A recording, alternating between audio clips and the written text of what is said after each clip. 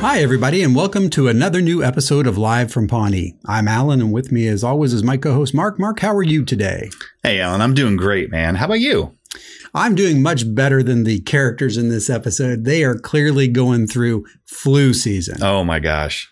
I have to say the one nice thing about the pandemic and the masks was that there wasn't a lot of a flu season in the last year or so. That's very true. Yeah. So it's going to be really interesting to see as we kind of go back to quote normal, if we'll start to relate a little more to episodes like this one. Yeah, that's a very good point. They did kind of look at Chris like he was a little bit of a freak, didn't they? They really did. They really did. So that's some interesting crossover where art imitates life or life imitates art. I don't know. One of them's imitating the other one. Well, Mark, this episode is from season 3, episode 2. It's flu season, as we talked about. Yep. We've got a 21:20 runtime on this guy, and he first aired on January 27th of 2011. Wow, we're old. Yeah, a couple days ago. Yeah. Yeah. This episode was directed by Wendy Stanzler. She's a director, editor, producer. This is her first of 4 episodes that she'll do in Parks. She's got tons of other TV credits, including Arrow, Pretty Little Liars, Vampire Diaries, The Middle, Grey's Anatomy, Desperate Housewives. So Wendy does a lot of directing. I guess. Yeah. And this episode was written by Norm Hiscock. We've talked about Norm before. He's a producer, writer, director, and this is the 4th of 10 episodes that he wrote on Parks and Rec. He produced like 90 of them. We know him from things like Trailer Park Boys, Corner Gas, King of the Hill, little shows like that. And Saturday Night Live and Kids in the Hall too. Hey, Alan, speaking of Norm Hiscock, don't we have something to share with our attractive and talented viewers? We do, Mark. Well, just like the fact that we don't really know that they're viewers, we don't really know that they're talented and attractive, but I like to pretend they are. I'm quite certain. We've done the research. They are. They all are. Well, everyone who writes in tells us they are. So I think we have to go by that. That's the only resource we have, so we're going with it. Yep. You got it. As reported by Constantine reading letters to us. Yes. So scientific. Take that. We do have some news to share about Norm. Norm is our special guest here in the studio. Yay. Sort of, kind of. We were able to talk to Norm last week. We did a great Zoom interview and we had a great discussion. We're going to take a piece of that interview today. And after we do our wrap up, we'll play maybe 7-10 minutes of that interview.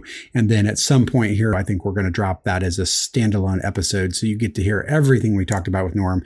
And like we kind of teased up, it covered everything from early days in Kids in the Hall, Saturday Night Live, King of the Hill, the terrific Canadian show Corner Gas, his efforts in Brooklyn Nine-Nine. So Norm plays a big role in Parks and Rec, but he's also in a lot of related funny shows that I think our listeners/viewers also enjoy.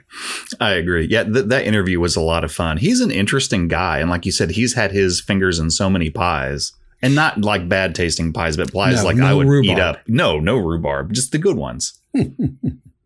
Yeah, no, it was a great, and we were super appreciative that he took the time to join us. And I think we talked for over an hour. So it was a great conversation. It sure was. Yeah, it really was. Well, Mark, should we get into our synopsises for this episode? This was kind of an interesting one. The writing on this episode was interesting in that they had storylines, I thought, but they kind of interweaved them all throughout. So I'm going to say that there were 3 storylines here, and we'll see what the judges say. So storyline A, the A story, if you will, is I entitled Ann Perkins Hospital Beyond Thunderdome. So, okay, before we get into this, yes, I know the actual name in the show is St. Joseph Hospital. Yeah, Pawnee St. Joseph Hospital. But to me, it will always be Ann Perkins Hospital, and it's my synopsis. Damn it, I can do what I want, so that's what I'm going to call it. Mark, it's going to make you proud that in my notes, in at least one section, I said, back at Ann Perkins Hospital. You're making that up. No, I totally wait for it. It's going to happen. I'm so giddy right now that you saw that. All right. That's my homage to you. Thank you. All right. The flu is sweeping across Pawnee, with Ann caring for many of the sick at Ann Perkins Hospital. See, this includes April, who takes out her frustrations on Ann for several reasons, including Ann kissing Andy at the end of last season. A bit later, Ben brings in a flu-ridden Leslie into Ann Perkins Hospital, where Ann admits her, even though Leslie didn't want to be there and quite frankly tries to escape. A bit later still, Chris is checked into Ann Perkins Hospital, also flu-ridden and having a total physical breakdown. Ann's been dating Chris and really likes him, but fears he's too perfect. until now. What will happen? Will April's constant poking at Anne make her break? Will Leslie succeed in escaping Ann Perkins Hospital? How will Anne feel about Chris now that he is essentially a puddle of goo? Stay tuned and find out, ... Very nice. So you're saying that the flu basically is kind of a character in this episode, and it's one storyline is just those characters having the flu. That's how I decided to craft it. I realized that it could have gone into like 3 separate storylines, or at least 2, like one with April and one with Chris. I kind of combined them. All right. The B story I have entitled Harvest Festival Presentation, aka the Chamber of Secrets. All right. Leslie is preparing for a presentation with the Pawnee Chamber of Commerce regarding the Harvest Festival. It becomes clear Leslie is not feeling well and likely has the flu, but she won't admit it because of the importance of the presentation. Ben finally takes a reluctant Leslie to Ann Perkins Hospital, which we've already heard, and admits her. Ben tells her not to worry. He and Tom will do the presentation, which Leslie is not happy about. Tom, instead of helping Ben, abandons him to go hang out at a spa with a group of older men, which sounds really creepy now that I say it out loud. At a certain point, a delirious and over-medicated Leslie, Alan, escapes Ann Perkins Hospital and heads back to City Hall to do the presentation herself. Love it. How will this turn out? Will Leslie make it to City Hall? Does Tom ever come back from the spa? Will Ben decide to introduce himself musically? Will the Harvest Festival fail before it even starts? Never fear, loyal viewers. All will be revealed, ... All right. And then your third storyline. Mm-hmm. The C story. Say it without saying the word flu. I dare you. Ron makes a friend. AKA Ron and Andy, a love story. Because you knew I was going to go there. Okay, fair enough. When Ron visits April at Ann Perkins Hospital, she asks him not to tell Andy she's there, despite Ron not wanting to get involved. With April gone, however, Ron does ask Andy to Why is April gone? April gone. She's gone on account of she's at Ann Perkins Hospital. But why is she there? She went there. Fine. You're gonna win. You're gonna win this round. I'll get you next time. On account of I'll get you, you crazy Duke boys. Roscoe P. Coltrane over there. All right. So the Ann Perkins Hospital with April gone. Just gone. However, Ron does ask Andy to fill in as an assistant, believing correctly that Andy will be ineffective. As the day goes on, Ron and Andy bond over many things, including food and drink and football and meat and politics and more meat and grilling meat indoors. Eventually, Andy, feeling comfortable with Ron, begins to tell him about his problems with April. What will happen? Will Andy ever find out April is at Ann Perkins Hospital? Will Ron ever find a way to not get involved? Will the boys ever successfully complete a passing play outside? Only time will tell, ... Very nice. Very, very nice. So, yeah, I feel like we could have split that up a little differently, but I kind of stand by that. Agreed. There are 9 different ways we could have done it. I like the way you did it. Oh, so, yeah, very nice. Good for me. I mostly care because I try to make my AKAs based on those storylines. Yeah. So I think I still did, but what'd you come up with AKAs? Well, I had, see now that's true. I like to do that too. And now I realize I only did 2 instead of 3. So I broke my own rule there. Yeah. All right. You failed a little. It's okay. So, and I bet we have some overlap here, but we do. So number 1, or I should say the number 1 runner up, I have 2, is you had me at Meat Tornado. Did you have that? Oh, yeah. That was my B storyline. Highlight. Yes. Because how could you not like that? It's a perfect line. And then my other one, which I'm going to kind of bet maybe you had this as well. It's too good and it's too short for me not to use it. Stop pooping. Very nice. I did not have it. Really? No. Wow. I saved that one for you, Mark. Aw. You're welcome. What'd you have? Well, you know what? Here's what I'm going to do. We already had the overlap of you had me at Meat Tornado. So instead of giving that one, I'll give the next line in the script, which is almost as good.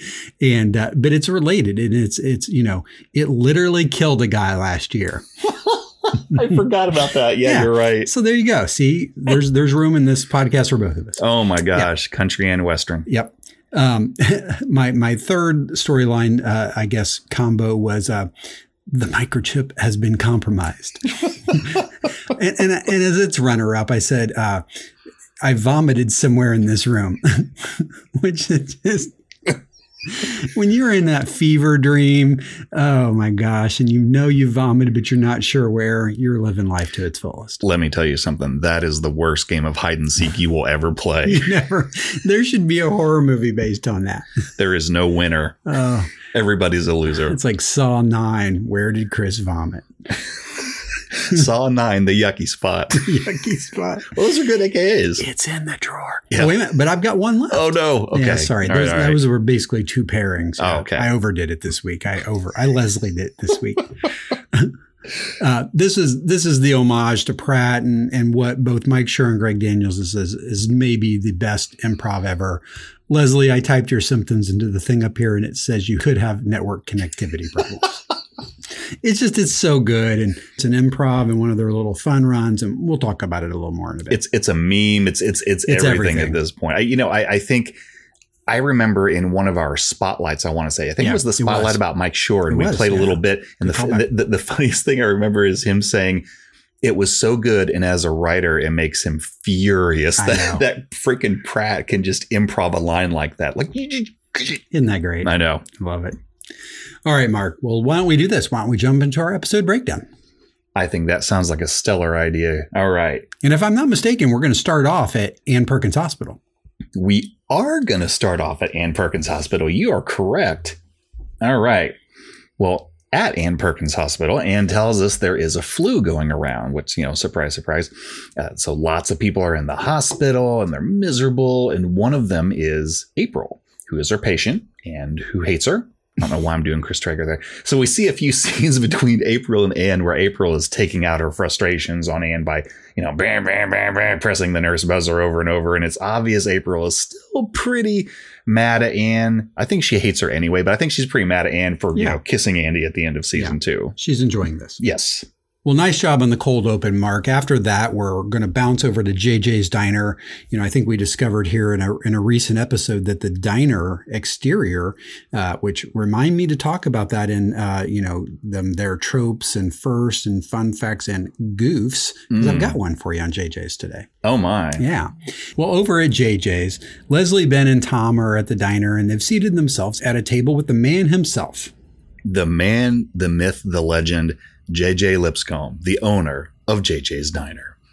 Yeah, Leslie's asking him to attend the meeting that night at the Chamber of Commerce. And even as Leslie's asking him this, like at this early stage, we can already tell Leslie is not really feeling that great. Something's amiss. And she's trying to play it off as her, just her allergies acting up. Yeah. But I don't know if that's the case. I mean, the way that doesn't she qualify it by saying, look, I think maybe my allergies are acting up. I've already vomited like 5 times. 5 times a day. That doesn't seem like a lot. Just maybe warning. Ugh. Right here, this is the epitome of Leslie.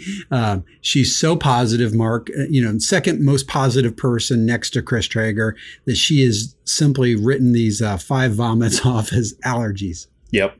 Yeah. Not me. Could happen to anybody. Sure. Yeah. Absolutely. Well, following that, we're going to bounce back over to the hospital. We're in April's room. And, Ron enters bearing a big giant teddy. No, that wasn't him. He's got a brown paper sack. That sounds, I think it was like a plastic grocery bag, I want to say. Is it like a Kroger bag? It's like he hobo bagged it. I love inside jokes. Yeah. I hope I'm one of them one day. You are, Mark. All right. Well, like you said, back at Ann Perkins Hospital, Ron is visiting April. He brings in the grocery bag containing magazines and lipstick, woman stuff. And it's delightful, as always, to see how out of his comfort zone he is, not only for being nice to someone in general, which he says that he's not one of those guys. No, he's not. But specifically trying to shop for April, which, she's a woman. But I think that she appreciates it. Well, here's Ron. He's in a hospital. That's strike 1. Right. He's next to a sick person. Strike 2. Right. He's trying to do something nice for somebody. Strike 3. Right. I mean, he's already lost this game of baseball. He's like going to have 6 strikes before he even hands the bag to her. How many strikes do you get in baseball? I forget. 7. Oh, well, he's good. That's in Canadian baseball. Oh, that's the best, eh? Yeah. We should have asked Norm about that. We really should have. Yeah. And, at the very end, plot-wise, I should mention, Alan, April does specifically ask Ron, hey, if you happen to see Andy, don't tell him that I'm here, which he doesn't really want to get involved in all this personal stuff, but he grudgingly agrees to it. Okay. You know, he didn't like all that stuff. No, he doesn't. You know, Mark, we also end that scene. We'd be remiss if we didn't mention it. You know, we talked about the Pratt runner there that's kind of become a meme and become everywhere on the internet. This little talking head by Ron kind of manifests itself that way as well. He once worked with the guy for 3 years and never learned his name. Best friend he ever had, and they still never sometimes talk. We still never talk sometimes. That's great wordplay right there. It's so good. Yeah, I love that. So good. Well, back at the park's office, Mark, we're in Leslie's office, and she's on the phone alone. She's having a conversation with someone who we can't see, and we're guessing maybe she's talking about the Harvest Festival.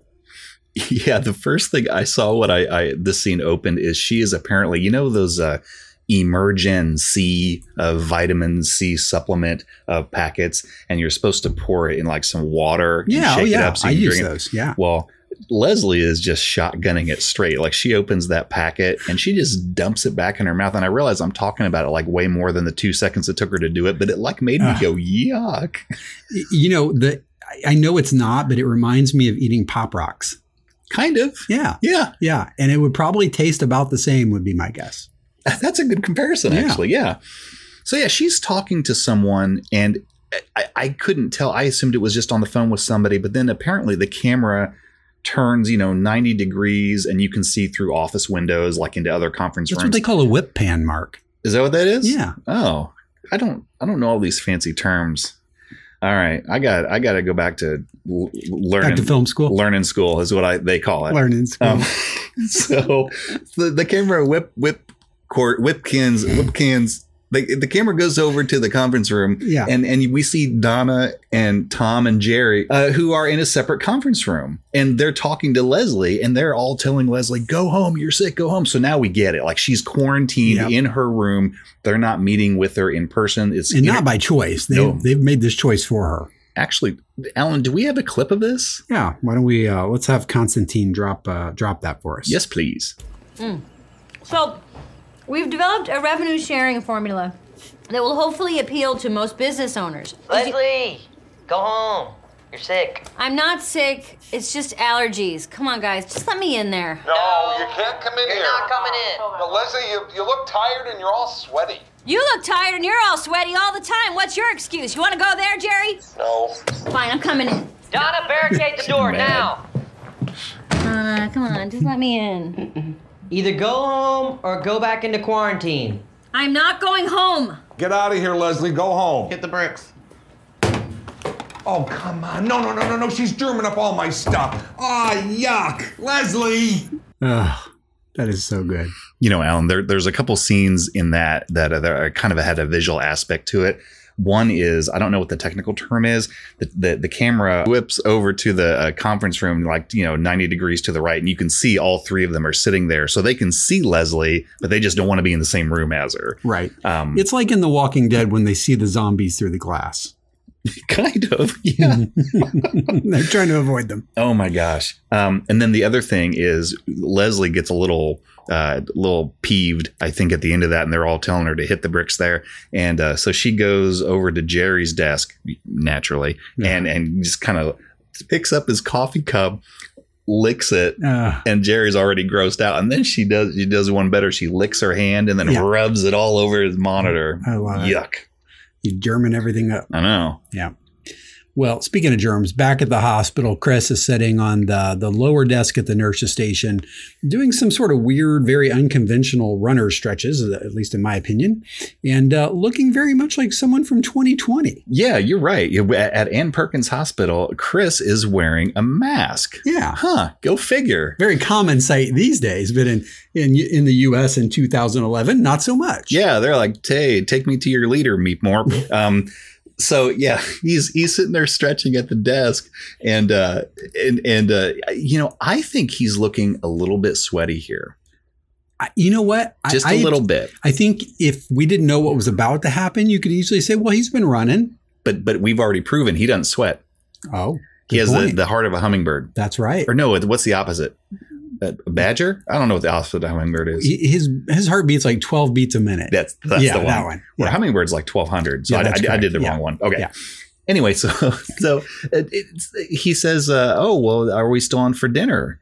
And says, "Well, yeah, we are." And then he just cheerfully runs off. And I love how he hollers over at the guy next to him as he's running. "Hey, way to go, buddy!" Like a guy, he like 100. Yeah. Like, "Hey, you're doing good. Way to go." And I think Anne has just a quick talking head where she just explains, I like him. We've been on a couple dates. The problem is he's freaking perfect. Like, I can't find one flaw. Well, she did think there was that one time that he farted. It was her. It was her. That's a tough way to go. Oh, I love it. Oh, I love the writing in the show. yeah. Well, back at the Parks Department, we hear that the phone is at April's desk is once again ringing and not being answered, which is not that unusual. But in this case, she's not even there. Yeah, I think the phone ring is a reminder to Ron that, gosh darn it, he needs a buffer between him and the rest of these freaking Pawneeans. So that makes him realize he's got to find a temporary replacement for April. And she is the total package of, she's apathetic and also she's kind of mean. But he figures, I know who a good replacement would be. He walks by the shoe shine stand and he finds a potential candidate in Mr. Andy Dwyer, who has apparently invented some sort of awesome super straw contraption. I don't know how many straws have to be together. Would you say like 20 or 30? At Like least. it's huge. At least. And he's clearly proud of this invention. Well, anyway, Ron is very pleased at this because he thinks that's going to bode well for Andy's productivity. None. Yeah. And so Andy agrees to help out. Ron leads him back to April's desk. Well, he does on one condition, Mark. Does he have to tuck his shirt in? No, he's going to let that fly because that could be a deal breaker. And then Andy asks Ron where April is. And you see Ron hesitate for a second and then go, no, he holds strong to his promise to April and says, I gave her the day off. And I don't know why it makes me laugh. But then Andy's like, would it be weird if I asked for the day off? Like, on the one hand, you got to give him credit. You're not going to know if you don't ask. It's fair. And then Ron just kind of gives him the frowny stare. It's like, okay, probably not. I didn't think so. I didn't think so. Yeah. Well, Mark, back at Leslie's desk, the winter winds had begun to blow and Leslie's dressed for the weather. Oh, wait, I'm sorry. It's like August. The weather inside is cold. It's sweaty. Yeah, that's even better. So yeah, Ben and Chris, I think, have a meeting with Leslie. And so they both enter her office, as you said, Alan, to find her at her desk. She's bundled up in a winter coat and a scarf. Tom is at his desk wearing a motorcycle helmet with the visor down, and he's misting himself periodically with hand sanitizer. Yeah. Ben, I think he looks like a member of Daft Punk. Yeah, he does. Minus maybe the hand sanitizer. Yeah. And then both Ben and Chris quickly realize she's sick. They're both reacting in different ways. Ben is like, you need to go home. At least let me take you to the hospital. Chris starts just out and out panicking, mumbling about how his body is a finely tuned microchip and races out of the office. One grain of sand. I know. And then isn't that, I think at the end of this scene, isn't this where we get perhaps the greatest improv of all time, which I know we already talked about? It does. Yeah. I think basically Leslie's saying, hey, look, I'm sorry. I can't go home. I got to get ready for the Chamber of Secrets. Then when she referenced her, that makes me giggle every time. And then, they talk about who's her doctor. And then, right as they're walking out, Andy's like kind of yells off camera, Leslie, I typed your symptoms into the thing up here and it says you could have network connectivity problems. Which is really funny. But you know what? At least he's trying. He was really trying to be helpful. Yeah. Both to Ron and now to Leslie. I know. Yeah. Hire that guy. Well, back at the hospital, the test results are in, and Leslie's clocking a 104.1, and I don't mean WLBC-FM out of Muncie, Mark. No, I don't mean the thing you said either. Yeah, she's got a high temperature. She's dehydrated and is admitting her. And Ben tells her, look, get better. Don't worry. Tom and I got this. Look, Mark, if she was sick, could she do this? What are you doing? Cartwheels? No. Am I not doing them? Oh my God. I love the writing on this show. Sure. And I like Leslie's talking head. I think at this point, Anne's gotten her to lay down, and she's just looking at the camera sideways, and she says, "It's not that I don't trust Ben, it's that I don't have faith in Ben, and also I'm starting to forget who Ben is." Oh, my gosh. Well, speaking of Ben and Tom, mostly Ben, are doing their best to be fully prepared for the Chamber of Commerce, and Secrets meeting tonight, despite Leslie's absence. It's really hard to call that something other than Chamber of Secrets once you've seen that, isn't it? I can't go back. I know. So yeah, Ben's trying to start prepping with Tom. Tom tells him, no, the worst thing you can do is over prepare. And as a matter of fact, I'm going to go. I'm going to get a soaking his schwitz, I think he says. Yeah. And Ben, Arrivederci. Ben tries to talk him out of it, and Tom tells him, look, unlike you, Ben, I never promised Leslie anything. That way I never disappoint her. I try to be considerate. There's something to that, Mark. It's kind of genius. I guess so. Yeah. And then we quickly go over to April's desk where Andy is playing with a slinky. And then the phone rings. And I think, I know I already said this, I think Andy is actually putting some good faith effort here. He picks it up. He answers Ron Swanson's office. He listens. He offers to transfer them. He looks at the phone unit. He attempts to transfer the person. And then we hear a dial tone. Yep. And then he goes to tell Ron, and Ron's like, that's good. Good on you. Yep. Ron is not one bit upset about that. Not a bit. Yeah. Well, meanwhile, April is continuing to violate the Geneva Convention back at Ann Perkins Hospital and torturing, the one and only Ann Perkins herself. Oh my gosh, April, enough with the relentless bam, bam, bam, bam buzzing. Actually, Alan, this little scene is so funny. Do we have a clip of this? We do. Let's have Constantine play that for us.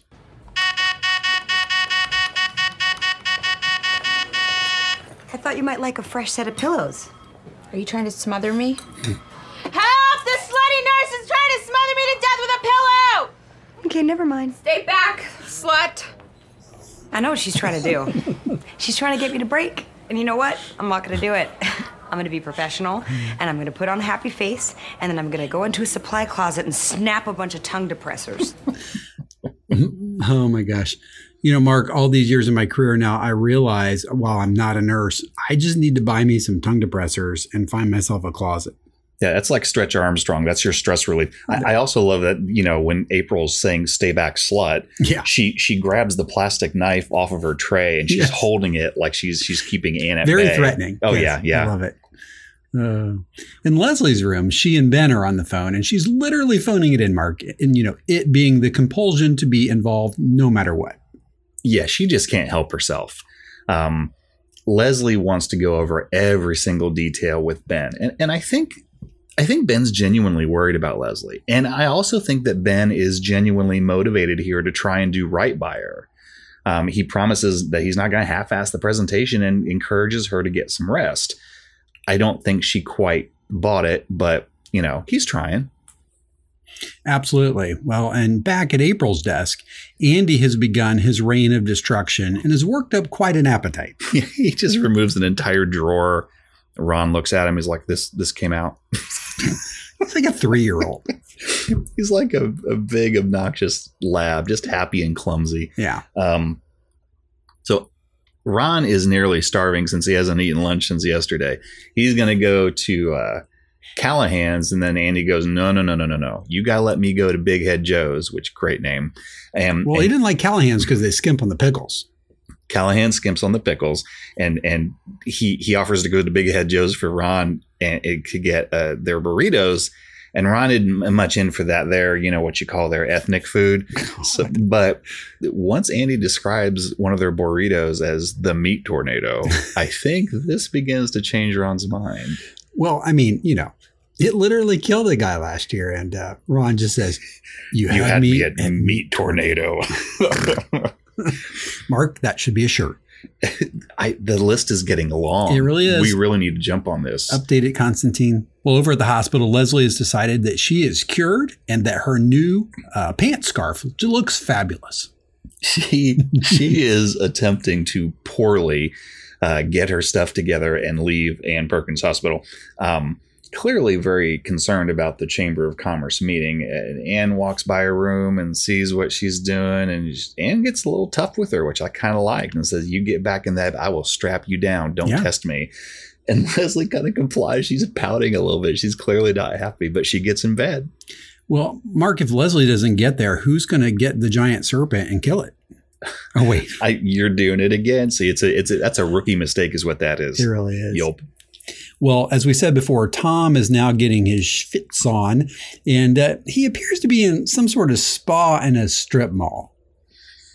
Yeah, we see an outside shot of it for just a second, so we know the name is Spawny, which, okay. No. I mean, I guess play on words is the thing.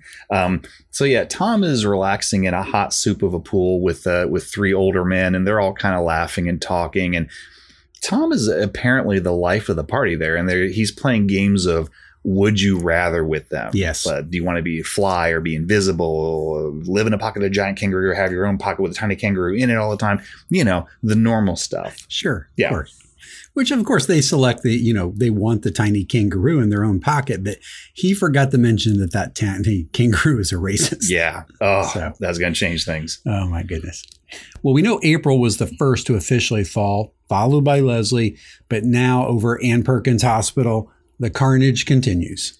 Oh, and we're not talking about Ron's basketball team cheer. We're talking about real carnage here from the flu. Yeah. We have another victim.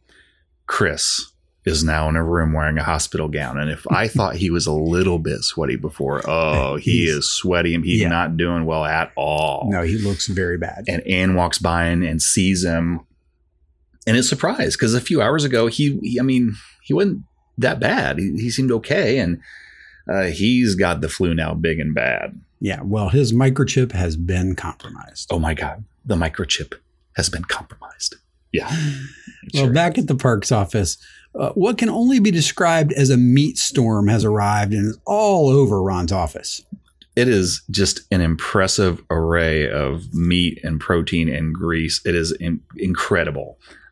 Truly a meat tornado. Yeah. And Ron and Andy are in Ron's office and they're eating lunch together and they're taking in all this meat and they're talking about the Indianapolis Colts. And Ron is just in seventh heaven here. And he thanks Andy for the stellar lunch idea. And Andy suggests, hey, why don't we go outside, run a few pass plays and burn some calories off? And Ron is just, I can't even believe this. You're a good idea machine. Let's do this. So it seems clear that Ron likes and appreciates Andy. Yeah. Like best day ever at the office. Oh, my gosh. Yeah.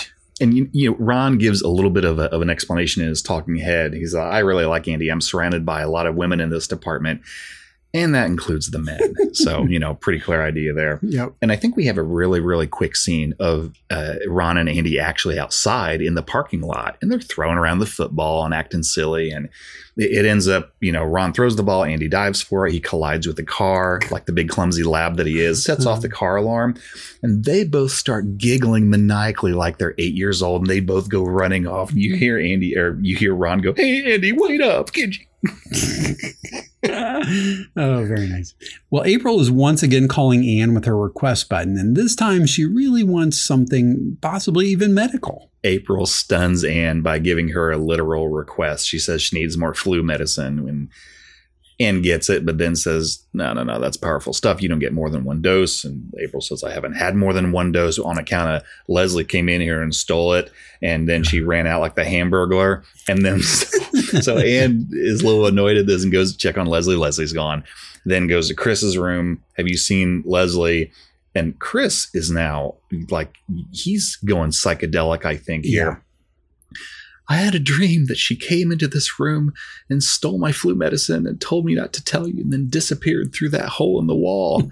Oh, you mean the door?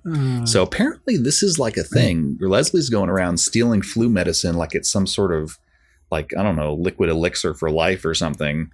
Well, I think she actually has a plan, Mark.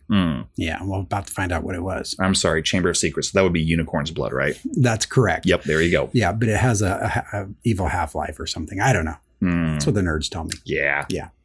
Well, it's finally time to present at the Pawnee Chamber of Commerce. And we have a couple scenes here in a row. The first, is propped up by these multiple doses of flu medicine. Leslie suddenly appears and greets Ben. Ben is, to say he's stunned is putting it lightly. He's completely taken off guard. And it looks like Leslie is holding it together, but barely, but is definitely acting very, very weird. And Ben is kind of stunned and quite frankly, isn't sure what to do at this point. Well, Mark, the other thing too is she needs some money for the cab and she isn't sure how much because she looked at the meter and it had Egyptian hieroglyphics on it. Oh, do you know the exchange rate? I have no idea. I have no idea what that would be. Oh my gosh. Well, after a quick break here at the Chamber of Commerce, Ben is a little miffed with Leslie's lack of trust and tells her so. And this is probably as close as Leslie's going to get for now as far as having a real conversation with Ben. Ben, I think, wishes Leslie would trust him a little more, excuse me. And then she explains during a few moments of quasi-lucidity that the Harvest Festival is her project. It's her career on the line. And really, we know the entire Parks Department, right, from last episode. So this is serious stuff. And she just needs to make sure that she's done everything that she can to make it work. And he kind of looks back at her and is like, all right, I think he kind of gets it. Yeah, I agree. And you would think that maybe she's pulling out of it. And then she turns to the wall and starts what does she say? Well, she asked Ben, how's this sound? Good evening, everyone. I'm Leslie Monster, and this is Nightline. No, don't open with that. Don't open with that. Find a different opening. Yep. Yeah. He says, let's sit down. And it's probably a good idea here. Very. Yeah. Well, while that's happening, back in Ron's office, we're drinking scotch and somehow grilling out in Ron's office. Yeah, it's called grilling in. Grilling in. I like it. Yeah. Ron's ahead of his time. I think that's a thing now. I don't know how they got the fire alarms, the smoke alarms rather, to not go off. Well, the window's open. Oh, is that all it takes? Apparently. I got to tell my daughter that. Yeah. All right. And so, yeah, he and Andy are I think Ron's drinking scotch and Andy's drinking a beer or whatever. And he's grilling steaks and bacon, naturally. And they're just like talking about politics and government. And basically they're continuing to bond in a way that Ron hasn't really been able to do with anybody else. Andy literally says the words religious oligarchy. You could have, and he knows what it is. Yeah, and you could have knocked Ron over with a feather. Unbelievable. So good. Hey, he pays attention. He could remember things. That's right. Yeah, that's right. Well, Mark, as we know, Chris fought the hard fight against the flu, but it clearly won. Oh yeah, he's not doing good. Anne walks by his room, and we actually see Chris in a number of quick scenes that clearly depict how poorly he's doing. As a matter of fact, I don't think we can do this justice. Can we play this clip? Yeah, let's do that. And I think the first thing we see is Chris is just laying on the table, the bedside table, standing up, and this is where Anne finds him. Ugh. I vomited somewhere in this room. I don't remember where, though. Wait, you might want to check that drawer. Stop pooping. You have to get up off the floor now. As far as my friend. Nothing like a complete physical breakdown to make a guy seem less intimidating. I love the flu. So good. So a couple things there that are worth note. One is obviously that's the birth of the great Chris Traeger Rob Lowe improv line. I might add, stop pooping, where he's looking at himself in the mirror. My AK, as a matter of fact. And then the second is Anne is loving this because, we already covered earlier. She was a little intimidated by how perfect Chris is. Yeah. He's not perfect now. No, he is a regular human being. I love the look on his face. He's actually got this really kind of calm and pleased smile when he's laying on this cold concrete floor. It's got to feel good given his 122 fever. Oh my gosh. Because we know Chris doesn't play with the numbers like the rest of us. If he's going to have a fever, he's probably going to spike a 120, I'm guessing. Oh yeah. You could melt tin. Well, over at the Chamber of Commerce, things are about to start up, and Tom is still entertaining his spa buddies, much to Ben's chagrin. Tom arrives and he's with their spa buddies there, and Ben's annoyed and Ben is annoyed until Tom mentions that his quote spa buddies, you know what, Ben? They own a couple car dealerships in town and they've agreed to donate a fleet of vehicles for the Harvest Festival. What do you think about that? And then Leslie seems to think that she's ready to start speaking and asks Tom to introduce her. Ben is unsure about letting her do this, but Leslie seems pretty adamant. Well, while we're waiting for Leslie to finally speak and determine if this was a good idea or not, Ron and Andy are continuing their bonding sesh. And, Andy is seeking some advice from his new mentor. They are continuing to eat meat, to drink alcohol, and just hang out with each other. What could be better than that? So I think Andy's feeling more and more comfortable with Ron, and he starts to open up a little bit about his situation with April. He knows he pissed her off and how he desperately wants to make things right. You see Ron's head kind of dip down because he didn't want to get involved, but he grudgingly tells Andy that April is in Perkins Hospital and go visit her tomorrow morning, but don't tell her I told you. And then Andy gives Ron a ridiculous but sweet, like a big bear hug. He's like, oh, he squeezes him so tight, and it just makes me laugh. Well, meanwhile, things are finally getting underway over at the Chamber of Commerce, and Tom is at the podium about to introduce Leslie. He is, Alan, but before he can't help himself. He has to give a quick impromptu commercial for the Snake Hole Lounge. Shocking. And then, after that happens, introducing their really good deals there, then he introduces Leslie. And Tom sits down and everybody, applauses politely. And Leslie kind of wobbles her way up to the mic there. And she pauses for several seconds. And you see Ben like literally on the edge of his seat. He's bracing. Like I couldn't tell if he was bracing or getting ready to race up there, like in case she fell over or something. I think he's prepared for either. And he's clearly debating whether or not he should come to her aid. And then boom, she starts to crush it, like as if she wasn't running a high fever or sick or anything. And Ben is absolutely floored. Like he doesn't know what's going on here, but he's so impressed. I think this is Leslie at her best. And, she's like a robot. You wind her up and she does her thing. And then, she's going to go right back to having a terrible flu. I think there's something called stage health. And I think she's channeling that. Yep. Totally agree. Well, Anne walks in April's room and without any conversation or ceremony, immediately starts a verbal countdown. Yeah, April didn't summon her with the buzzity buzz, buzz, buzz this time. Anne's looking at her wrist, counts down the seconds, 3, 2, and 1. What the bleep is wrong with you? And immediately just explodes on April. And basically she says, look, you want to hate me forever, whatever. I don't care. I'm sorry about kissing Andy. It was a mistake. But don't take it out on Andy because Andy really likes you, darn it. And he didn't do anything wrong. And by the way, I'm starting to hate you too. And walks out. I love it. April goes, that's the most I've ever liked Anne. And you know what? Me too. Yeah, absolutely. Yep. Well, back at the Chamber of Commerce, Leslie is wrapping up her well-crafted and cogent remarks, and apparently a successful presentation to the Chamber of Commerce members. They are applauding her. It's almost a standing O. Like she did such a good job. Yeah. Ben is absolutely in awe of Leslie at this point, comparing her to, quote, a flu-ridden Michael Jordan at the 97 NBA Finals. And despite how impressive that was, it does become obvious in the seconds that follow. I think this is the end of her stage health, as we called it. Yeah. Because during follow-up questions, she's now out of energy and she's starting to go a little loopy. So Ben quickly has her sit down and fields the questions. And then Tom kind of takes a look at her and says, why don't I drive you to the hospital? It's probably pretty smart. Yup. 2 things about this little scene here, Mark, after the talk. One, Ben's little sports diatribe is so good. Clearly written by Mike Schur. Mm-hmm. 112% positive of that. I think Norm might have even told us that.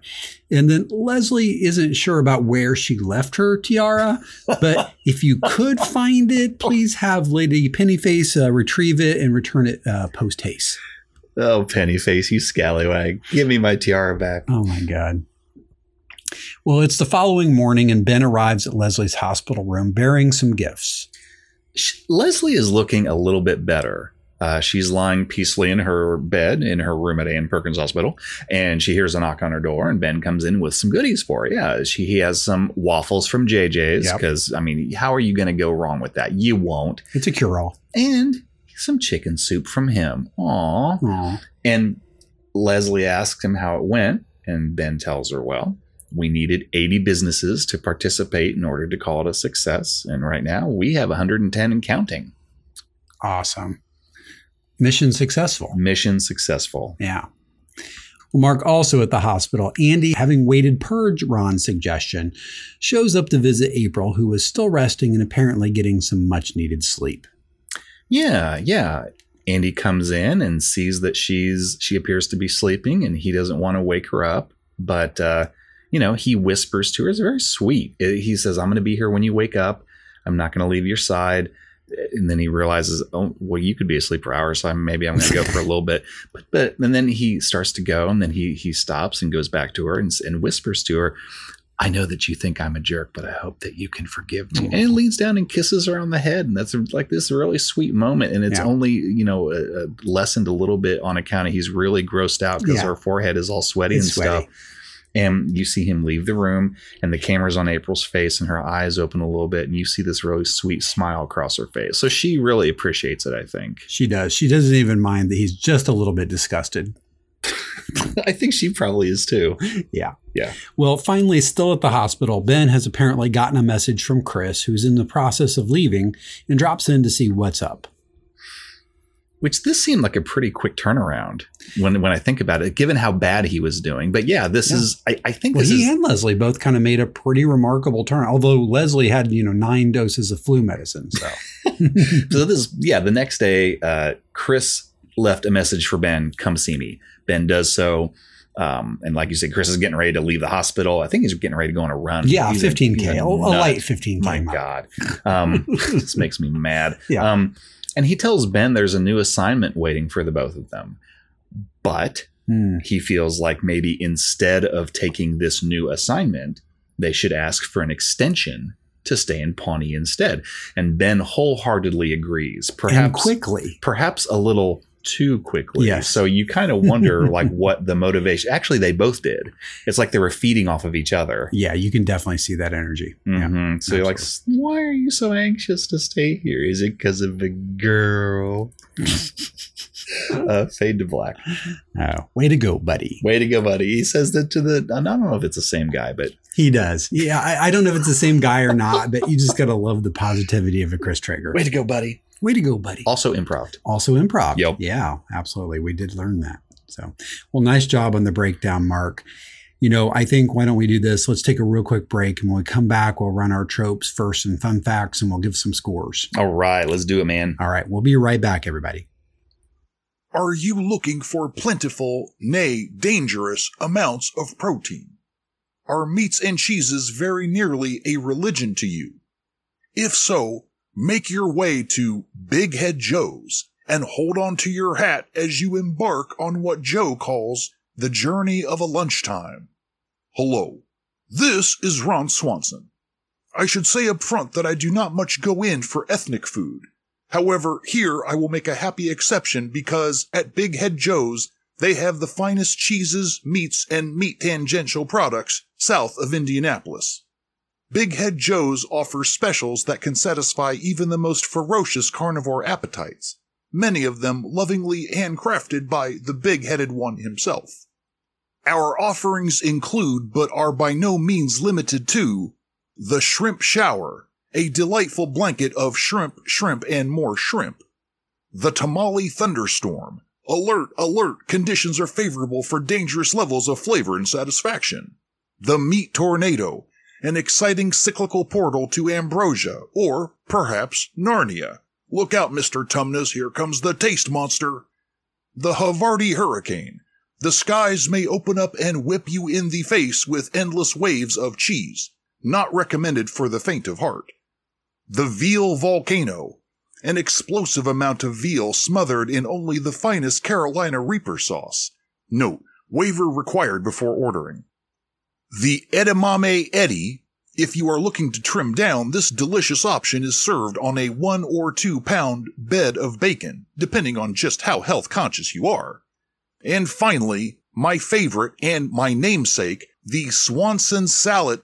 Wait, that can't be right. Aha!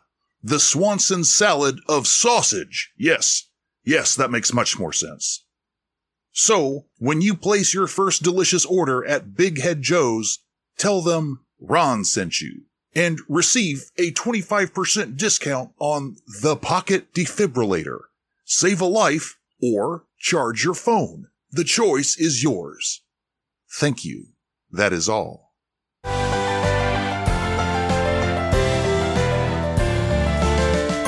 All right, everybody, we're back.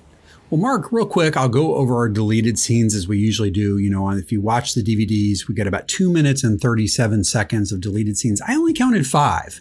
The one thing I'll say about this particular collection of deleted scenes, there's one edition of April, buzzing, annoying Anne a little more that I think we could have lived without. But the other 4 scenes, I wish they were in the episode. And usually I don't feel that strongly that they were. You know, we got Leslie calling Anne, excuse me. We got Leslie calling Anne and she's worried about the Chamber of Commerce and Ben. I thought that was kind of an interesting little scene. And, you know, it's okay that we didn't have it. But, you know, then, you know, Chris in this has this set of dialogue with Anne about how great his internal and external organs are. That was very funny. Very Chris Traeger. Very Chris Traeger. Yeah. Yep. And I felt like that could have been in there. Leslie calling Ben, telling him that her fever has broken. And then there's this set of things that happens after he hangs up on her where, you know, she's using some sort of straw, like a quill pen, writing with Jell-O. And she writes a note that she then shoves into, I think, probably a giant ice cup. Right. And she's trying to shove it into an imaginary vacuum tube and it's not there. So she just tosses it across the room. See, I read that a different way. When I saw, really? Well, I don't know why I saw her do that. And I thought, oh, she's doing message in a bottle. It kind of is. And it's like at the, you know, like the little sucky tube at the bank, you know? Yeah, but I would like arg, I'm a pirate and I want to send a message in the old timey ocean part there. Okay, and so fair enough. You know, she just kind of threw it away. She wasn't like, here, sucky tube, get it. She's just like, go ocean, do my bidding. Well, I think she got it ready and realized there was no tube. So just tossed it into the Oh, this is no damn good. Yeah, that's possible. Yeah. And then the one that I really wish made it, that I actually thought was funnier than what actually made it into the canon episode. We see Tom, you know, kind of coming in late, joining the Spawnee guys. Oh, yeah. The chamber members there. And it's clear that they're not funny without Tom, but when he gets there, he's just like a laugh riot. And you can see why they invite him to stuff. It's, you know what, you're right. That's a really interesting night and day comparison because one of the old white dudes, they're all interchangeable. Yes. Let's call him Mo. Mo. And then, you know, he says to Larry and Curly, well, do you want a turkey sandwich or a ham sandwich? And the other one's like, ham sandwich or no, turkey sandwich. And like, okay, but what if I says that I tell you that the ham sandwich has tomato? I'm no good at this. Yeah. And they just all like, are you telling me you suck? And then Tom shows up and it's just like their faces light up. It's like night and day. They're so glad to see him. Yep. Well, Mark, on the tropes first and fun facts, I had a couple this week, not as many as some weeks. Well, you know, Alan, I actually wanted to start out by making a correction for last week. Okay. I think this is true. For those keeping score at home. For those of you keeping score. And keep me honest on this. But I think last week when Ben and Leslie were at the Bulge, and they're sitting at the bar together, and Ben is giving her a little bit more exposition about what happened when he was a mayor. I want to say that's the first time that the title Icetown was mentioned. Nope. You sure? Do you remember the episode where Ben finally says to Leslie, because she's just so angry at him and he can't get her past it. He's like, look, let's just go out and have a drink. It's like 10:30 in the morning. They go to the bar. He introduces the Icetown concept there, but it's the end of season 2. So I think they repeated it here at the beginning of season 3 in case we didn't remember that about him. but I think it's the second time. You might be right. I thought that he didn't mention the title. Well, you know what? You could be absolutely right. That might be the first time we ever heard the phrase Icetown. Because it seemed like he hit it pretty hard, like Icetown, Clown Town, loses crown, and then it got to be a big thing. So anyway, I just thought that was interesting. It's definitely the most they went into it at that point. Doubt. So that was my so-called correction, and it may not be a correction, so I'm sorry if you have to correct me on that. The other first that I saw from this episode, I had a couple. One is, these are both lame. One is it's the first time that we've had a spoken part, I think, from JJ, the owner. Oh, yeah. Like, I think we've seen him before, but I don't know that he's actually like interacted. He might have said hi or something, but there was no dialogue. Yeah, good call. And the other is, I think, honestly, this is the first time where Ron and Andy hung out. Like, they've been together as a pair, so to speak, maybe while Andy was shining his shoes, but that's about it. Good call. What'd you have? I had that one as well. I said it's the big Ron and Andy bonding moment. I said it's kind of the beginning of a mentorship that I think we're going to see come back. Yeah. And I said it was the first time that we ever saw Chris Traeger less than 100% in any way at all.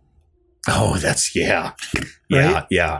That's very much a first. I mean, even Ian was worried he was a robot up until this episode. Yep. Yeah. Not anymore. That's right. On the trope side, Mark, I only had two. I had, we kind of got,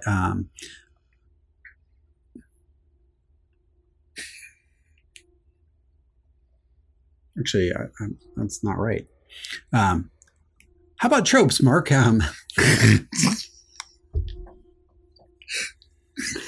Let me try How that about again. those tropes? Yeah, go ahead. Cue me up. All right, Mark, on the trope front, I really think I only had one official one. How about you?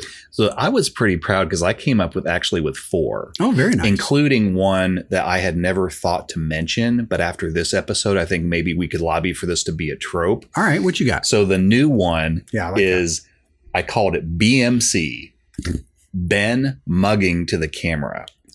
Because I kind of feel like he definitely did a lot in this episode, but I feel like as the straight-ish man of the series, he kind of does that a lot, where he'll just look at the camera, like I think more than the rest of the characters tend to. He halperts the camera, as we like to say. He does. That's a great description. Yeah. Oh, I like that. Yeah. So that's one. Second is the very obvious but always lovable Punching Bag Jerry, PBJ. Yep, that's the one I had. You're sweaty all the time, tired all the time, Jerry. You want to go into this? No. My God. Then wipes spit on his monitor. That's great. So fun. I had LLW, Leslie Loves Waffles. She does love waffles. And then I had FDR, Food Driven Ron. Because how much freaking meat can you eat in one afternoon? Clearly a lot. A lot. So what is it? Did I miss any? No, you got the one and only I had, which is Punching Bag Jerry, and 3 other excellent ones. So nice job. Excellent. Mark, I mentioned earlier that I did spot a goof and it's related to JJ's. And I'd never seen this before, but I remembered, when we were a recent episode we covered, one of the commentaries mentioned, Mike Schur mentioned that, they've used this exterior for JJ's many times. The interior has been at least 3 different places. And I've been able to start to kind of identify the distinctions between them. But I noticed in the exterior shot, and if it's true they've reused this, there's several mistakes in the shot. Really? Like what? Yeah. I got out my Photoshop pixelizer. No, I actually just looked at it with my eyeballs a little closer than I ever have. And you can see that they have certainly Photoshopped out any signage. You don't know what real building it is, I'm sure somewhere in California. But it says in neon lettering that they did not hide Greek gyros and spaghetti 24 hours. So clearly it's some sort of Greek restaurant and not, necessarily a waffle shop. Huh. I thought that was interesting. That is interesting. I mean, I guess there's not a law that says you can't have like a Waffle House that serves gyros. Yeah, and Greek food and spaghetti 24 hours. Yeah, that's just getting greedy. That doesn't seem right. Yeah. Yeah. I found one goof, and by find, I mean that I saw it on the internet. And yeah, that's how I usually find goofs. I'm actually pretty proud I found this one myself. Apparently, in the scene at the very beginning of the episode when Ron is visiting April at Ann Perkins Hospital, and you know how Ann tells him, please don't tell Andy that I'm here in Ann Perkins Hospital. when she's asking him that, you can see just a little smidgen at the upper right corner of a boom mic. Oh. Just like a little bit. Not a big deal, but just kind of interesting. But you got to think about it this way. And I know that happened in The Office a couple of times too. At the end of the day, it's a mockumentary. So we know that there is a crew. You know what? Actually, so you know what? I retract that. That's a really good point. But the way we normally see the episode shot, I would still call it a goof. I think it's fair to say they try to cut those out. Like to call in a correction on the last goof. Aisle 4, clean up on Raymond. Okay. Thank you, Herb. Yeah. Did you have any fun facts? Really, I think we already mentioned network connectivity. That improv was a result of one of their fun runs. We had talked about that in one of the commentaries, or maybe a Paley Fest quote from Mike Schur in the past. So that's interesting to know. And that's the thing they do when they kind of get the script down. And actually, Norm talked about this a little bit, not this specific incident. Oh, yeah. But the fact that they get the script shot, and then they kind of go into this period where they then allow some improvisation on top of it to see if they can make it even better than what was on the written page. I think this is a good example of that. And then, just that this was considered to be at least a top 10 episode by many, many lists, including, I think, Miss Mojo, which is like one of the big YouTube channels, had it at number 2. So interesting as we head into scoring here that many others believe that this is a pretty good episode. Well, Alan, I never bow to, peer pressure there. So, don't, if you keep going like this, I might be tempted just to give it a 3, just to kind of thumb my nose up. No, I can't do that. I can't do that. I did want to make a couple comments though. So yeah, the you could have network connectivity, brilliant improv by Chris Pratt. I would say the 2 most meme-worthy scenes, arguably, and maybe 2 of the funnier or funniest moments were that and Stop Pooping, which was also improv. Yep, also improv.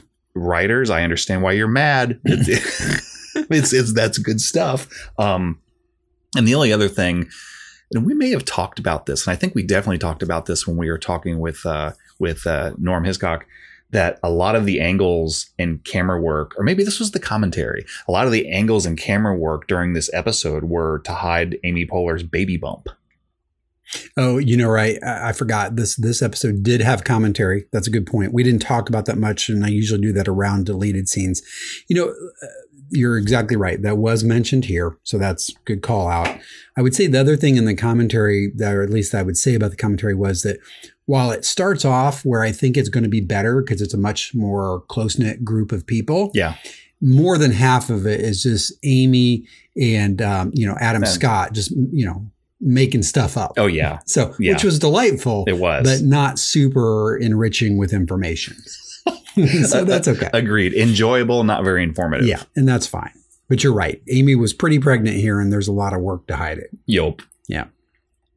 All right, Mark, speaking of scoring, should we move into that? Let's do it, man.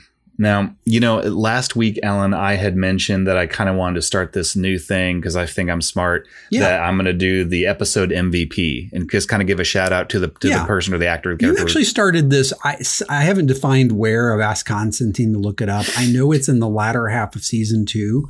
And I remember just liking it and thinking, hey, that's a great idea.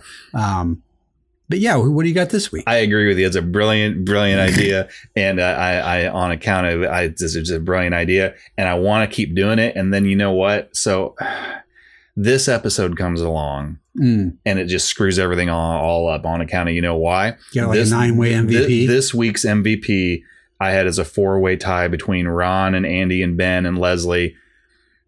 And actually maybe Chris. There's a 5-way tie this week. This is really hard. This was such a strong episode. I'm going to guess that that's going to show up in your scoring. I'm going to guess. I haven't looked yet, but I'm going to guess you're right too. I think there were so many good relationship moments. I think for me, the 2 strongest, or the 2 that spoke to me the most, if you will, is the Ron and Andy bonding, like you said, Alan. This is kind of the beginning of that mentorship, and I think it's where everything else kind of springboards for them. You can trace back to this episode, and I think also the way that Ben sees Leslie. I don't know if it's, as Andy would say, a romantical thing yet, but If not that, I think that he likes her and admires the hell out of her. Yeah. So I think this is like this. It's some form of caring for sure. Yeah. The chemistry between them is vastly changed in this. Yeah, this in adversarial episode. relationship seems to be in the past now. And so I think so. Yeah, I would agree. And so that's why I kind of think of those 4 as the MVPs, because I thought they all 4 just really, really stood out. But so many good people. Anyway, we talked about the meme-worthy moments. I'm not going to go over that again. So this is just a damn near perfect episode. It really was. It's a great storyline. It's got the meme-worthy funny moments. It's got the relationship moments that are traced back to this episode. In my opinion, Tom and Ann, who can be kind of background players, raised the bar and showed off their stuff. Yeah. I like the idea of Chris being more appealing to Ann because we clearly see he's not superhuman. I like the parallel of Leslie to us, the viewers, and we actually are viewers here, showing that she's not superhuman, and yet she cemented herself in Ben's mind, I think, as damn near superhuman, that she could do this while still having. So I like that parallel there. You know how in the last episode I had mentioned that Chris had said Ann Perkins, like three or four different ways, and different inflections, and he means something different. Yeah. I felt like Ben did that with his mugs to the camera. Wow. So nice job, Adam Scott. I thought you really shined there. I also thought, I just have to say this real quick. I think what they've done here with the Harvest Festival, which they actually started last episode, is genius. And what I mean is, for newbies to the series, it represents, an important goal that they're trying to achieve, and that's all fine and good. For fans of the series, though, it represents something way, way more serious, because we know that the future, the existence, if you will, of the Parks Department is tied to this. So it's kind of takes an air of seriousness. I mean, it's a sitcom. The stakes have risen. Yes, the stakes have risen. That's a great way to put it. I mean, not grilled, maybe grilled too, but at least risen. There were stakes in this episode, but I'm talking about different ones. All right. So here we go. Here comes Mark's score, baby. Okay, let me get out my calculator. You're going to need at least 2 abacuses for this.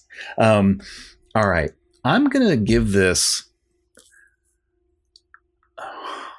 a 5 base score. I think that's your highest base score ever. I've only ever given one other episode a 5 base score ever.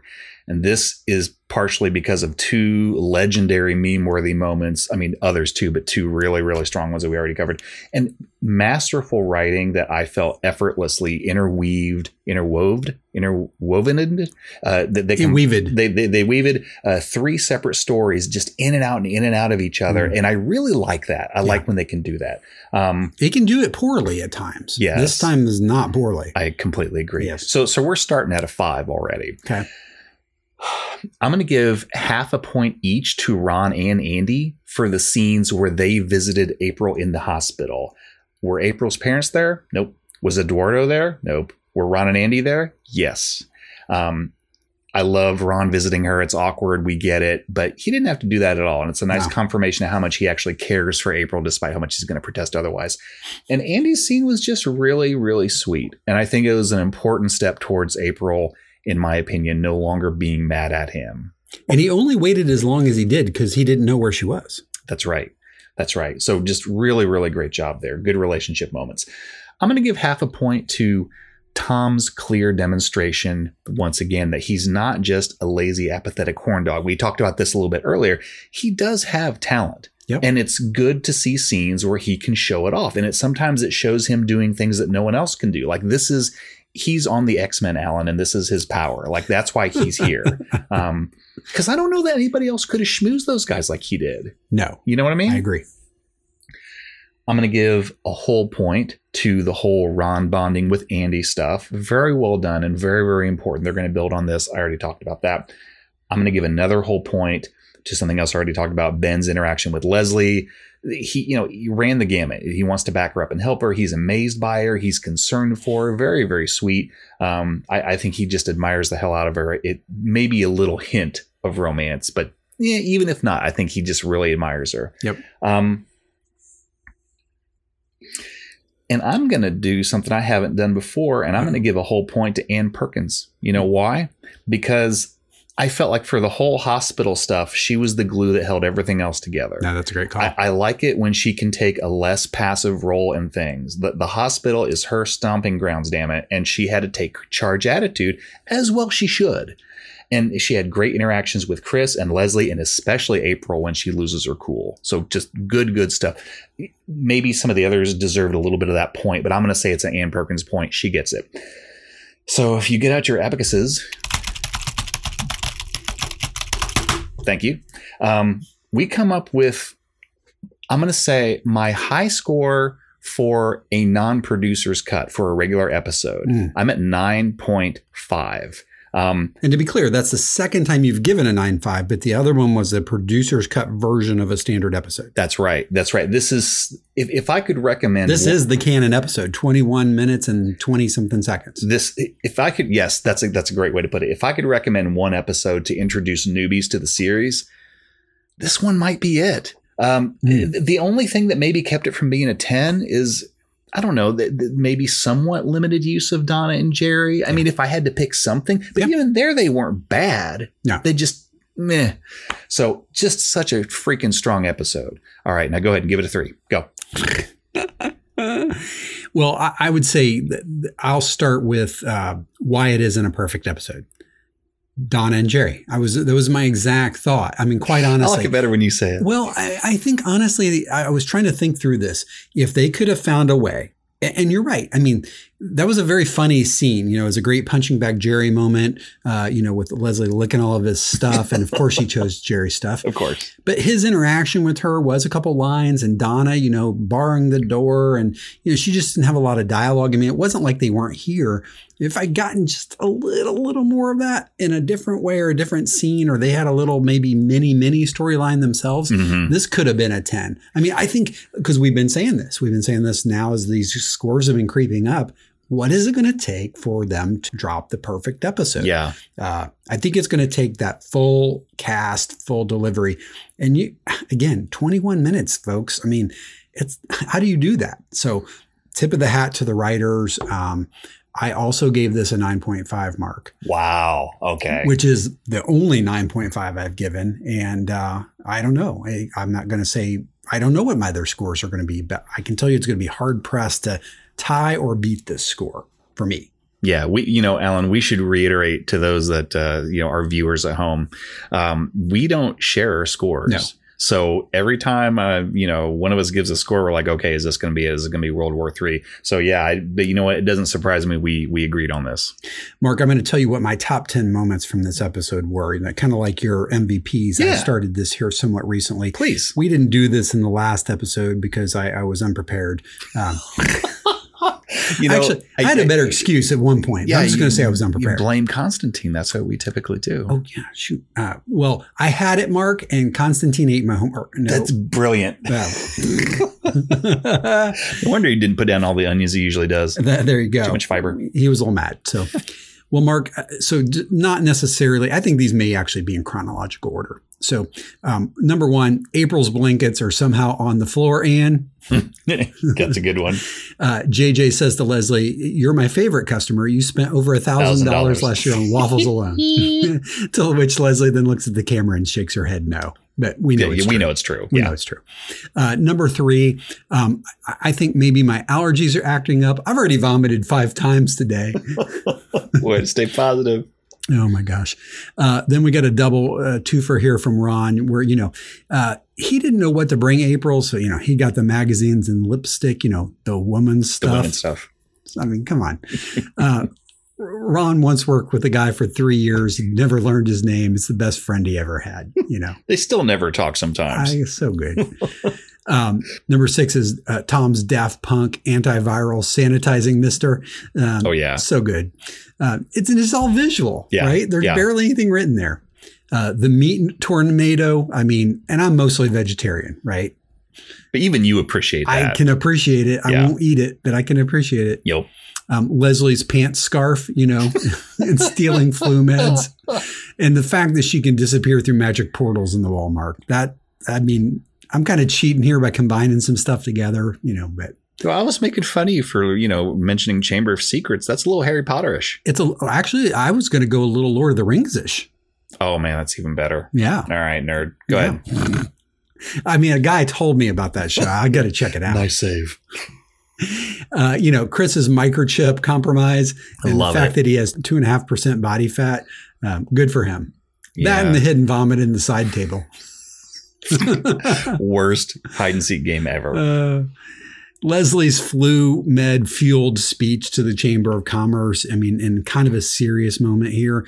Just it's short, that snippet, but you're really clear that she's able to turn on this switch, get her job done despite how she feels, make these really salient points, impress these people in the audience, why she and her team, care about this Harvest Fest and what it's going to do for Greater Pawnee. Just stellar writing, just stellar. And then last, I love that Chris and Ben are going to ask for the extension. Yeah. I mean, it's just a really, really nice way to end the episode there in the kicker. And a lot of kickers are not plot relevant. They don't add a lot to it. They're just for the funny. And here we also had a cold open that was also plot relevant and kind of set up the whole string of flu symptoms that was going to happen. So I don't know how you craft an episode better than this one with all the things we both just said. It's going to be tough. This is definitely without a shadow of it. As a matter of fact, I think when we were talking to Norm, if I remember right, Alan, didn't he put us on the spot a little bit and say like, well, what'd you think of flu season? And you, like the fanboy you are, you just immediately said, yeah, you're like, Norm, it's one of my favorite episodes. Yeah, I did. And, I would have liked to call you a kiss ass, but I said, me too, Norm. Because, I mean, it's just that good. Well, and he good. said it was one of his. I mean, he said he didn't really have a lot of favorites, and you'll hear that in a few minutes here when we play our part of our interview with him. But, he said it was one of them for sure. It's a standout for him. And, for a guy who was involved ultimately as a producer in 90-something episodes, and he wrote 10 of them. He wrote Rock Show at the end of season 1, which was a stellar episode. Yep. And he's got a couple other really big ones coming up here after this one. So, we all enjoyed his episode. Yep, absolutely. Well said. Well, Mark, should we do that? Should we play this clip from Norm now? And then when we come back, we'll say goodbye? Let's do it. I like that. All right. We'll be right back, everyone. Enjoy.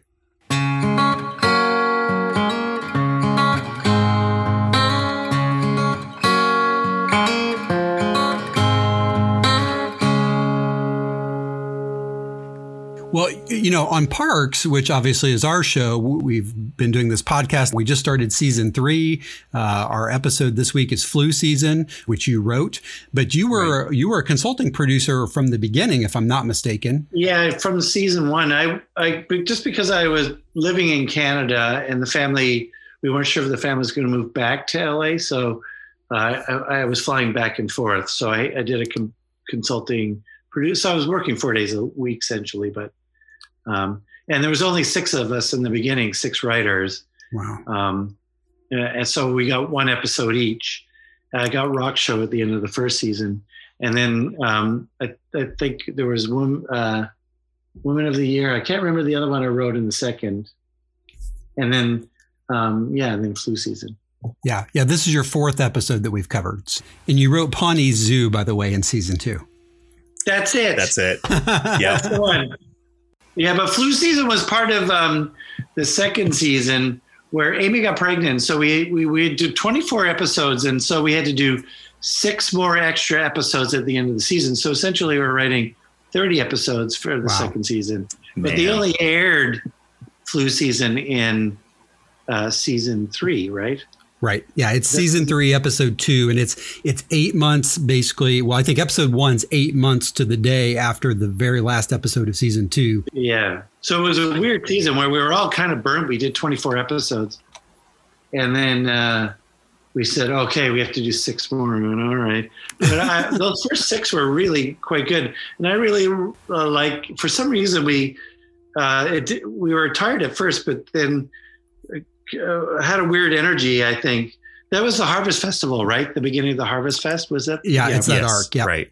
So that coming up with that helped us a lot, I think. And then I really like season 3, actually. Season 3 is one of my favorite seasons. But I think it's one of ours as well. And it's ironic that it is a shorter season. There's 16 episodes instead of the full boat. So, you had a little less runway to do stuff, but the shows are just top notch. And I mean, we went out strong with season 2. Yes. Just, and yeah, I really like season 2 too, but I remember, for some reason, really loving season 3. I just remember it being season 4 is really good too, but, season 3 being one of my favorites, has some of my favorite episodes in that season. Well, how can you not like Rob Lowe and Adam Scott? Well, they were great. I think that was part of the thing. They brought a cool energy to the show, and then that revitalized us in the writing those 6. Adam Scott's so great, and so is Rob Lowe. Yeah, we loved that we covered in the second to last episode of season 2, when those guys were introduced, they did the introducing Rob Lowe in the credits, which just made us laugh out loud. I mean, the guy's been in the business 48 years at that point. So that's funny. Well, how did you actually come to Parks? I guess that's the connection. Through Greg Daniels, I think, because I didn't know Mike Shore, and then Greg was writing and creating the show with Mike. And did you guys meet on Saturday Night Live, or where'd you guys meet? No, I met on King of the Hill with. So he heard about me when I was at SNL, and he heard about me and asked me if I wanted to write on King of the Hill. Wow. I couldn't go there to the first season because I'd only been on, I think, SNL for 1 season or 2 seasons, so I couldn't leave. And I said, well, if you're still interested, call me again. And he called the next year. And so I was on the 2nd season of King of the Hill. And so that's where I met Greg. And then when Greg was staffing the show, he said, I think I want to bring Norm on. And I went down to meet Mike Shore. And then we got along great. And so I was brought on. And Mike Shore had friends like Alan Yang that he knew and Dan Gore that he knew. So he was bringing those people on. So those were the part of the first 6 people that were on the first season. Wow. That's great. Well, I know this week we were rewatching flu season to be able to do our upcoming podcast. And it struck me how interesting it was to watch this post-pandemic, Chris wearing the mask and all the sanitizer. And, it was kind of a life imitates art moment for us. Yeah. I think probably it must be hard for people to watch it now, but I mean, back then it was just, I don't know. People had the flu, and then people would refuse even then to get flu shots because there would be vaxxers and anti-vaxxers. And I always just believed in the flu shot. I don't know. I mean, I think we just did it because it seemed like a good area to touch all the characters, especially for Rob Lowe's character, or Amy, feeling like she wasn't, or Leslie's character she wasn't feeling like she was doing enough. And then she was letting down the team by getting sick, and then other people just being, it just seemed like a good area for all the characters, Absolutely. I think we always saw it for comedy too. And like now you can look back and go, oh yeah, COVID. But I don't think we would have, if it came up and COVID was happening, I don't think we would have done it, a little too on the nose. I think it's too on the nose. And I think people now I think when you watch it, when I watch TV now, I go and I see people walking around, they're not wearing masks. I go, what world is that in?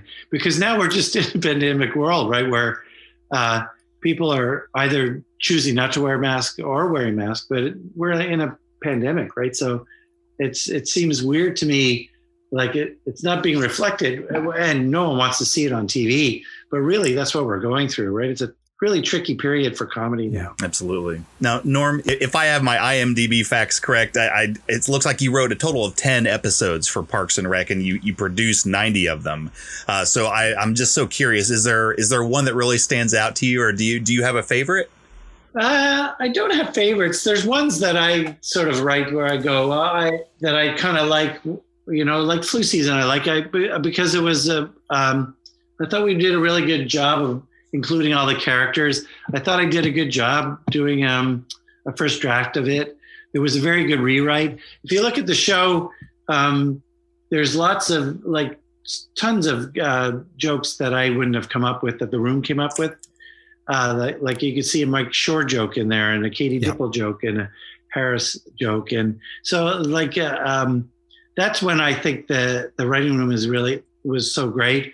It's like in the rewrite, the jokes, it just always elevated and became very good. And then when you went down to the set, there was improvising, right? And so you would cover your own episode, and everyone talks about the scene where Pratt is on the computer and he says you have connectivity problems. That was an improvised line. I remember Amy in that moment said, "Oh, this line that we have in the script is just okay." And this is after, having a read through and then rewriting it and then going down to set. So it's not as if we went down unprepared, And so, but she was right. It wasn't the strongest line. And and he was sitting in the scene and it was part of it. And I thought, well, let's mic. He wasn't mic'd because he didn't have a line in the scene. So I said, well, let's stop it. Let's mic him. And let's think of a line for Chris to say. And then I wrote up a couple and he said, don't worry about it. I'll think of something. I said, oh, great. And then so he improvised like 3 lines, and that was the one we chose. All of them great, made the crew laugh. So it was Amy that, sort of pointed out, oh, we need a joke here. And then it was, I thought, okay, well, let's give it to Chris because he's just sitting there, not doing anything. Be good to include him. And he was in between 2 sort of story points, right? He was sitting in the middle, being a secretary, right? Yeah. And then Chris, said, yeah, I'll do it. I'll come up with something. So that's just the show, it's like, it was all sort of effortless on some level and organic, That's great. And I think this is the Rob Lowe Stop Pooping improv as well, right? Yeah, we came up with stuff for him to improv, and I think that was one of the lines we came up with for him. I think he had pitched a similar or close to similar line anyway. So that's great. We were all on the same wavelength. So we said, yeah, try several. I think we tried 2 or 3 different things like pooping or stuff,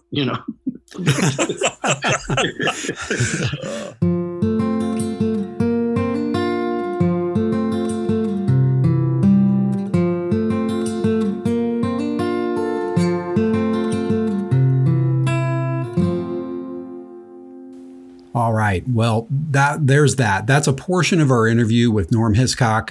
Again, we are so appreciative of him taking the time to talk to us. We're going to do a little bit like we did with Christopher Murray, and I think we're going to just carve out a whole episode, play that whole interview for you so you can hear the whole thing. Because like I said at the top of the show, not only did we talk Parks and Rec, but we talked a lot of other, I guess we'll call them related shows in the sense that they're in some way part of the Mike Schur or Greg Daniels universe. And, Norm had a hand in quite a few of them. So it's a really fun conversation we had with him. Absolutely. Yeah, I agree. Yeah. Thanks goes out to Norm Hiscock. He's such a kind, gracious, guest and he very, very interesting. He's done so many shows that I just absolutely adore and love. Yeah. It's almost embarrassing because I just want to fanboy all over it. But what a nice guy. Well, then when we got done with we had 180 questions for him. And then when we got done, he started asking us questions. I know. It was terrific. I know. We couldn't have asked for better. So thanks, Norm. Yep. All right, everybody. Well, we'll be back next week with season 3, episode 3, Time Capsule. And I'm really looking forward to it. Yep. Me too. I can't wait. All right, everybody. We'll see you next week. All right. Bye, everyone. Bye, everyone. Live from Pawnee is a copyrighted production of the creators.